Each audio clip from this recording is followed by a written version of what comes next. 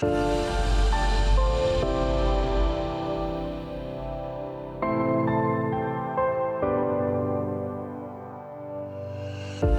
want to share something very exciting for all my MB family members, whether you're still on your journey or you've already been unroofed.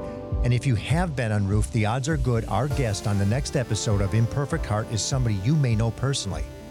I am beyond excited to be able to introduce Dr. Jack Boyd as our guest on the podcast Imperfect Heart that releases on June 28th. That's next Wednesday. Dr. Boyd is the Stanford-based cardiothoracic surgeon that has done more unroofing procedures than any other surgeon in the country.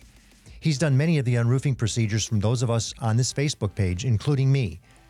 If you want to hear the process of what the surgery is all about, how it works, and what the typical outcomes are, please mark your calendar for next Wednesday, or even better yet, simply subscribe now to the podcast Imperfect Heart, wherever you listen to podcasts. If you're struggling with making the final decision on surgery to minimize the negative symptoms of a myocardial bridge, you must listen to this episode. Here's an excerpt from Dr. Boyd's discussion with me, Jeff Holden, on Imperfect Heart. I don't want to minimize the significance of the procedure. I mean, we are talking about literally cutting on the heart in an open heart situation. But fear of the surgery really holds some people back from what they should do in their best interest.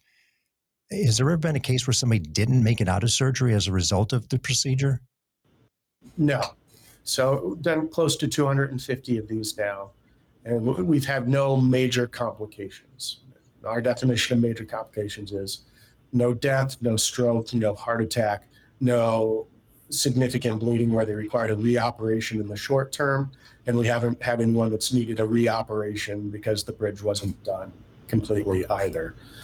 I have trouble completely putting myself in the patient's position, but I think a lot of the concern of being scared about having cardiac surgery are the risk of major complications, and it's not zero, but for us, they've been very low. And then I think the recovery, right? There's going to be a period of time where you're not going to be able to do what you want to do when you want to do it.